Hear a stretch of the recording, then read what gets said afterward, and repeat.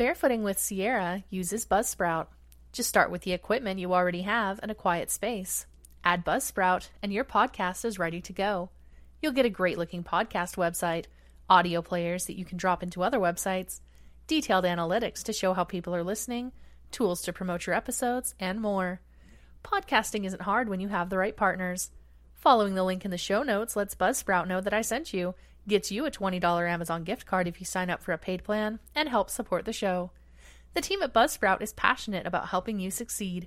Join over 100,000 podcasters already using Buzzsprout and get your message out to the world.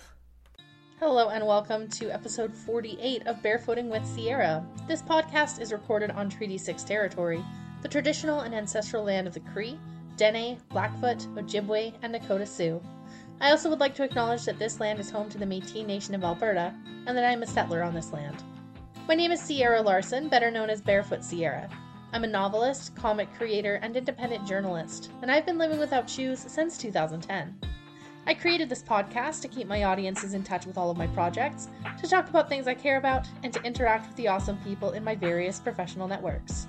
I'm going to break this podcast up into 4 parts: novels, comics, journalism, and barefooting, each representing a different aspect of my professional life. I'll give you updates on what I'm working on, let you know about any new works you can see, and keep you in the know about when I do free book giveaways on Amazon. In this episode, I interviewed Melanie Banks, who goes by the proverbial dandelion on TikTok, about barefooting and paganism. Let's get started. First up, novels. In novel news, September 30th was Canada's first National Day of Truth and Reconciliation. The Stoney Nakoda Nation and town of Cochrane, Alberta held a joint celebration. In the morning, in Cochrane, a social stop featured booths with crafts from Stoney Nakoda artisans and novels by Stoney Nakoda authors. Later that day, the Stoney Nakoda Nation held a ceremony and 3-kilometer walk along Highway 1A to remember residential school victims. I was encouraged by the number of people I saw wearing orange and by the space people are making for residential school survivors to tell their stories. I hope this will continue, and not just on September 30th, but every day. In an update in the Fairfax High School library book scandal, which I covered in my last episode, both Lawn Boy by Jonathan Evison and Genderqueer by Maya Kobabe have been temporarily removed from the library pending review. 2 committees made up of staff, students, and parents will review the books to determine if they are appropriate for high school-age children. The review can take up to 45 days, according to a school district spokeswoman who spoke to the Washington Post. All student reviewers for the books will be over 18 due to the concerns about the subject material. And like I thought, these books are under fire for being LGBTQ books. Adrian Hensel spoke up at a school board meeting to, quote, protest the use of Fairfax taxpayers' money in a campaign to normalize the use of homoerotic material with minors, end quote. I think it's important to note that while I was aware of what lesbians were by the time I was 7, I had only heard of and seen lesbians portrayed in a negative context until seeing Alex and Paige in Degrassi when I was 16.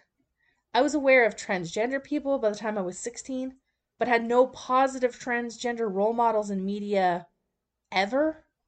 While growing up, I don't even think I saw a transgender person in a non-documentary TV show or in a fiction book. First time I can recall seeing a trans character at all was in Tokyo Godfathers, which came out in 2003, but I didn't actually watch until I was 20, so 2010. And yes, these books aren't specifically about lesbians and transgender people. It's about a guy who's exploring his sexuality and decides he's gay after, trying to date a girl. And Genderqueer is about being genderqueer, not specifically transgender. But I think representation is important, not just for LGBTQ kids, but for their cis-het peers as well. People need to know that these identities exist and see them just as existing, not just weird, demonized, fetishized tropes. We're here. Let us be in literature. Now on to comics. It's October, which means Inktober, a drawing a day based on a prompt. If Facebook and Instagram ever get their stuff together, I'm posting them on there. If not, I guess I'll post them as freebies on my Patreon. Come check me out at patreon.com/PossumPete, and if you'd like to become a supporter, options start at $1 per month. My panel at Central Alberta Fan Fest went well, and it was so fun. Thank you everyone who attended via Zoom. Due to having an autoimmune condition, I'm not attending any live conventions, thanks COVID, so having the option to be a guest through Zoom is great. In comics news, What's the Furthest Place from Here not only brings together the art of Tyler Boss and the writing of Matthew Rosenberg, who has worked on high-profile Marvel titles Astonishing X-Men, The Punisher, and Hawkeye Freefall, but the series is also one of the only comics ever to have its own soundtrack. In addition to the standard print version, a deluxe edition that comes bundled with a vinyl single will be available. You can hear a preview of the soundtrack in the What's the Furthest Place from Here comic book trailer. Issue number 1 will hit stores on November 10th. The Saturn Award nominees are out, as well as the date and location for the 46th Saturn Awards ceremony. The annual event, presented by the Academy of Science Fiction, Fantasy, and Horror, will be held at the LA Marriott Burbank Hotel.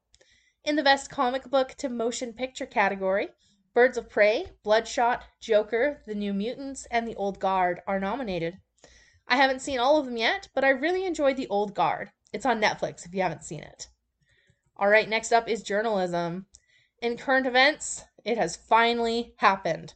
Someone took advantage of mask requirements and used those ugly blue disposable masks we've all been wearing as a disguise while robbing stores.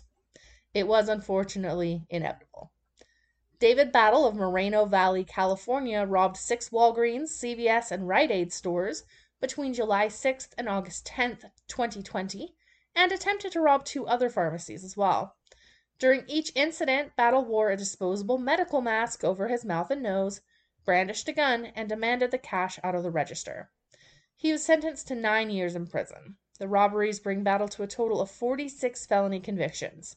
So you don't need to worry about your friendly neighbors turning into bank robbers just because they're wearing masks, which is actually a concern I have heard from people. And hopefully someone can help Mr. Battle change his ways and no longer live a life of crime. The British government is currently in planning stages with contractors to remove the masts from SS Richard Montgomery, which sank and split in 2 off the Kent coast in 1944 with 1,400 tons of explosives on board. The government monitors the explosives around the clock and are worried that the masts, which poke out above the top of the water, are putting strain on the rest of the ship, so with those removed, the ordnance should be more stable. The risk of explosion is remote, but if the thousands of cases of TNT and bombs were to explode, it would be the largest single explosion ever witnessed in British history. A contract is expected to be awarded soon, and the masts are scheduled to be removed next year. Last but not least, let's talk about barefooting. I've been dealing with a kidney stone, so my barefoot adventures have basically just been around my own house the last several days. Without further ado, here's my interview with Melanie Banks. Hi, Melanie. Thanks so much for joining me on the show. Please tell the listeners a little about yourself, where you're from, and what got you started with going barefoot. My name's Melanie. I'm from the UK. The bit in the middle, which lots of people think that doesn't actually exist. The good old Midlands. There's always an argue between the North and South divide and where we all start and stop in the Midlands. And I got into barefooting we're coming around about the 10-year mark. And it started off with just a way, actually I used my friend as the token, you can go through winter barefoot before me type person. But it went more along with my lifestyle, and it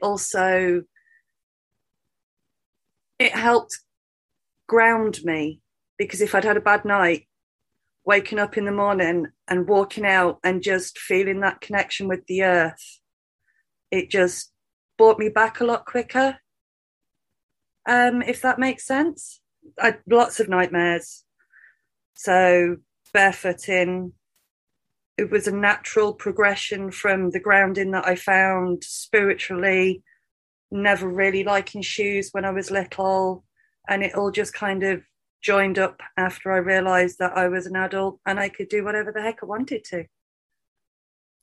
Very, very similar kind of experience with me. It's like I'm since 2010, so it's that like 11 years now. And yeah, it's like I'm an adult. I don't have to wear shoes if I don't want to. So It's a good old British thing. It's like, when you bloody come in here and get some bloody shoes on, never allowed out without anything on my feet at all. So yeah, it was a nice big two fingers up to everybody that had told me that. I don't like being told what to do anyway. So being told not that I had to wear shoes just meant eventually it was going to mean that I would get my own way and just not wear shoes. I love it. So I discovered you on TikTok because of your barefoot lifestyle, which, it's something we have in common. And being barefoot seems, it goes beyond more than just that fashion choice and maybe even just the health benefits, like you said, the grounding. And it really kind of, you've developed this wild woman lifestyle and you're a self-described crone. Can you talk a bit about what that means? I don't come from a great family of witches, as long as I know of. My grandma was a Christian witch. She was Christian Wiccan. I was brought up, I come from a farming and a mining family. So we're very connected to nature, the seasons, everything that just came in hand with that. After searching for many years, trying to literally find my own path of what I felt happy with, I found that religion wasn't for me. Again, goes back to not being told what I can and cannot do for a reason why somebody else decided on that. So whereas I honour the traditions of being a pagan that go before me through our ancestors, I just more adopted, I'd much preferred the label, because we all have labels, a wild woman, because that goes into herbalism, it can go into crystals, it can go into being barefoot, it can go into just about embracing who we are naturally. And the crone comes from the fact that I'm menopausal after having a hysterectomy, and I'm a grandma now. So technically, I've gone from maiden through to mother, and now I'm a good old crone. Excellent. So, of course, part of your wild woman kind of lifestyle, you've mentioned the herbalism. You've got this lovely backyard, almost farm out there. You've got this sprawling garden and chickens. Can you tell us about that? Again, coming from a farming family, I had got no idea at all that other people didn't grow their own food. So when I left home, moved in, I lived in a social accommodation, which we call council housing over here. So I have a council garden, and I grow, well, as much food and vegetables in general as I can out there. I use everything that I grow for one reason or another. Literally everything from the trees to roots, whether that be for supporting up the chicken coop, because I've got my 3 girls, supporting beans and other plants in the summer, making crochet hooks, making wands, anything and everything, even the roots to dye fabrics and yarn. I wish I did have a farm. One day I will have a farm. I've been saying that since I was little. But one day I'll have a farm or a little retreat of my own, and where I'm not actually surrounded by houses, which isn't seen a lot on TikTok, because I tend to avoid, because I'm looked over, my garden's looked over onto by many others. So I tend to just potter around in my garden, keeping myself to myself, and all the neighbours around here have colourful thoughts. We'll keep it at that. Well, you're a colorful individual, so yeah.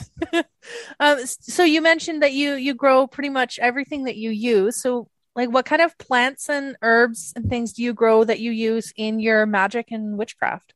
All of the herbs. Rosemary is my favourite. Rosemary is my go-to, whereas everybody tends to turn to sage, not just the controversial white sage that a lot of Westerners use, but also the bush sage that grows naturally in Western cultures. But I use rosemary for smudging, even though I don't think traditionally it was called smudging. The only, apart from reading countless of books, is the little bits of information that I got fed from my grandma. So if Wicca would call it something, then my grandma would. So then inadvertently, that's how I was told. But I think going back to Celtic traditions, it's called something else that I can't even remember how to spell, let alone try and pronounce, because the Celtic language is a hard one to get your tongue around.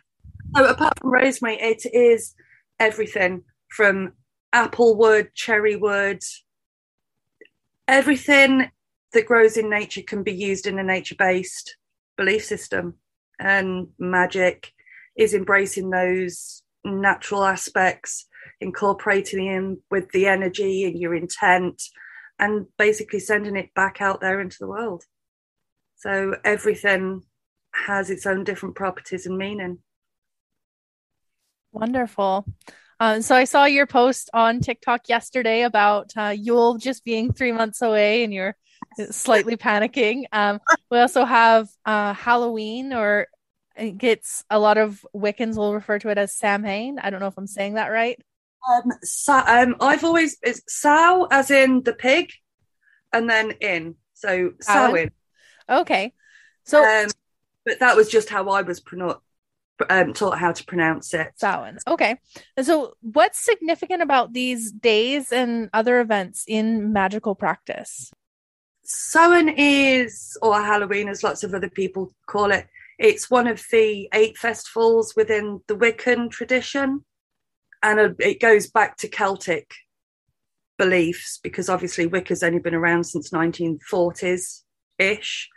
A lot of Celt and the Celtic mythology and the Celtic aspects of paganism and witchcraft go much deeper than that. Obviously, being British, we tend to butcher a lot. We take things from different everywhere, and yeah, we make it our own and bastardize it, which loses all its meaning. Halloween or Samhain is when the earth level, and the spirit plane is the word I'm looking for. It's when they're the closest. So it's a time for us to honour our dead, not to feel sad, but just to be grateful that we had that family and those loving ones that went before us, that passed down everything that we know now. And as with Yule, that's a really easy one. It's the shortest day of the year. It is the winter solstice. So it is when the night is a heck of a lot longer than daylight time. So a lot of candles are lit, a lot of partying and festivities, because in the midst of our darkest season, things can get a tad depressing.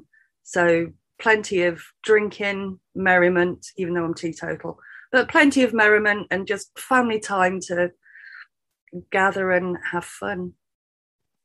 But yeah, the panic is because I make a lot of my gifts, and I realised yesterday that I only had 3 months to make all my gifts. Oh yeah, that's it's a lot. Crochet. So there may be some crochet blankets that are given more as summer solstice presents rather than winter solstice presents, but they'll get them eventually. That's what matters. Yeah. So you've shown your altar in a few TikTok videos. What are the items that are on there, and what's their significance? I could see it from here. My altar is actually made of my grandparents' old radiogram and a bit of wood that I rescued from a skip because it looked pretty. It was nice. And then on there we have everything that resembles the elements. So I have the chalice that represents water, candles for the fire. I have, you have your crystals, and I've got hunker chunks of wood on there for the earth, and then feathers for air. I have things that represent things that are important to me. So certain animals, like the hare, I'm a big fan of the hare. They're strong, solitary animals that like to give up a good fight. What else do I have on there? Lots of crystals. There's the hare, pentagrams for protection. I'm trying to think if there's anything else on there. Oh, and there's my triple moon goddess statue as well, which now is always turned to the crone position. Awesome. Thank you for sharing that. How do you feel that going barefoot is intertwined with magic? It's the grounding. It is, there is nothing, I can't explain the feeling that I get when I'm walking barefoot outside. It makes you walk differently and a lot slower than the heel firsters, as we like to call them. You feel more of that connection with every movement that you make. And it helps ground you, realize that you're part of something bigger, that you may not know all the answers to, but you know, 1 foot at a time, you feel it. It goes deeper than going from one place to another, I think, when you're barefoot. It's, you take in the journey, you take that time. It helps you mindfully walk everywhere when you're barefoot, because you have to be, otherwise goodness knows what we'll end up standing on. I get more out of walking places when I'm barefoot than I do if I have to wear shoes. And there are some times that I do have to put them on. Medication sometimes means that I can't focus on what I'm holding, let alone where I'm walking or what I'm walking into. But it is definitely a more whole feeling of being there in the moment, of where you're going, what you're standing on. Yeah, I don't know if that sums it up, but it, to me, being barefoot, it connects with an older side of me, spiritually, I guess. Yeah, I feel a lot of the same things. What advice would you give to someone who wants to start going barefoot more? Start slowly. Start around the house and in your garden. Always take shoes with you no matter where you go. Literally, just take it slowly. There's no rush.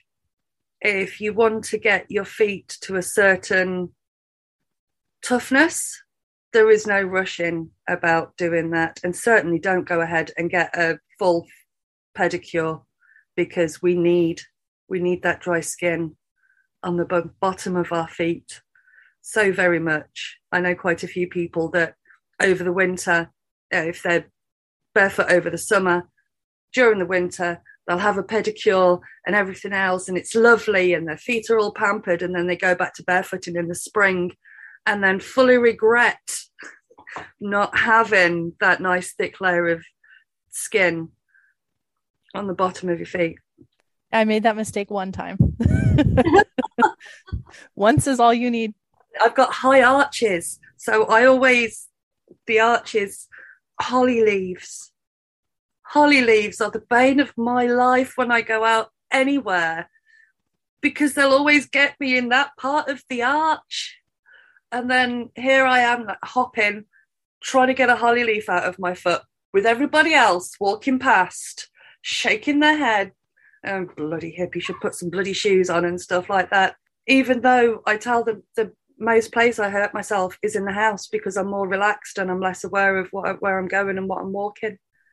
Especially Lego when the kids were smaller. Yep. My own yard is where it's always, because it's like, it's my yard. It's my safe place. No. Yeah. No. Nature still gets in there and it still gets you going. Yeah, I tend not to go out amongst the chickens barefoot, because just chicken poo can be sticky, and if you just want to nip up to the top of the garden to get some eggs without running the risk of slipping on stuff and then breaking it, we call them the chicken shoes. So we put the chicken shoes on and then do those bits, and I have to put them on when I'm digging in my garden as well, because of all the big chunks of the people that lived here before me buried everything, from World War II helmets to glass bottles, bricks, bedposts, bicycles. They buried everything, and I'm still finding, half shards of glass that are well over 3 inches long. So yeah, stuff goes on my feet when I'm digging the garden. Shoes are tools, so use them wisely. You need them, and if you don't need them, which I don't a lot of the time, then just don't bother. Exactly, yeah. If you could clear up one misconception about magic, witchcraft, or crones, what would it be? Oh, Satan. Anything and everything to do with Satan. No, we don't believe in Satan. We don't follow obviously Christian witches may do, but a lot of the time you'll find that no, crones, wild women, witches, we don't believe in any more of a Christian gods than the Hindu gods, than the Sikh gods, Muslim gods. We don't, because we don't believe or follow any of that, we don't give it a second thought. A lot of people also think that we're against those religions because obviously, like all other religions, our religion has been persecuted by lots of other different religions. But most of us, we just don't care. We want to educate those that are willing to listen, and embrace those that are on the same path as us. And when it comes, if you want to believe in what you want to believe, as long as you're not hurting anybody else, who cares? A lot of the time anyway, with energies, it's exactly the same energy. It's just a different name put onto it. Because if you look into the sun and you feel warm and you get that hug, you can say it's a hug from God. You can say it's a hug from the earth. It's a hug from the sun. It's exactly the same energy that you're feeling. Just different people have a different name for it. And I think a lot of the time, a lot of people get hung up far too much on the names behind the energies that we all feel. Definitely. I think a lot of it is just two sides of the same coin.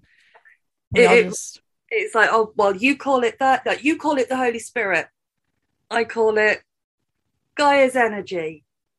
It's, who cares? It's like, well, you get one person, the parents know them as their whole full name. Their school friends may know them as one name. Then they've got their nicknames that people from work. And it's exactly like that as far as I'm concerned. So they're still the same person, still the same energy, just known by different names. That is a great metaphor. I love that. Well, it's been so great talking with you. Thanks again for joining me on the show, Melanie. Oh, you're more than welcome. And thank you for having me. And sorry for being a bit of a nervous wreck. And as I said, it's the first time ever doing anything like this or even spoken about myself. I think you did great. You can follow Melanie on TikTok at The Proverbial Dandelion. That's all for this week's show. I'll be back next week with an interview with children's author Gina Galois. Thanks so much for listening in. If you have any questions or comments, you can send them to sierrathebarefootgirl@gmail.com. Thank you to Legion X for my intro and outro music. You can find me on Twitter at Sierra Barefoot and on TikTok at Sierra is Barefoot. All of my books are available on Amazon, and my Patreon is patreon.com/PossumPete. Don't forget to subscribe to this podcast wherever you're listening. Until next time, this has been Barefooting with Sierra.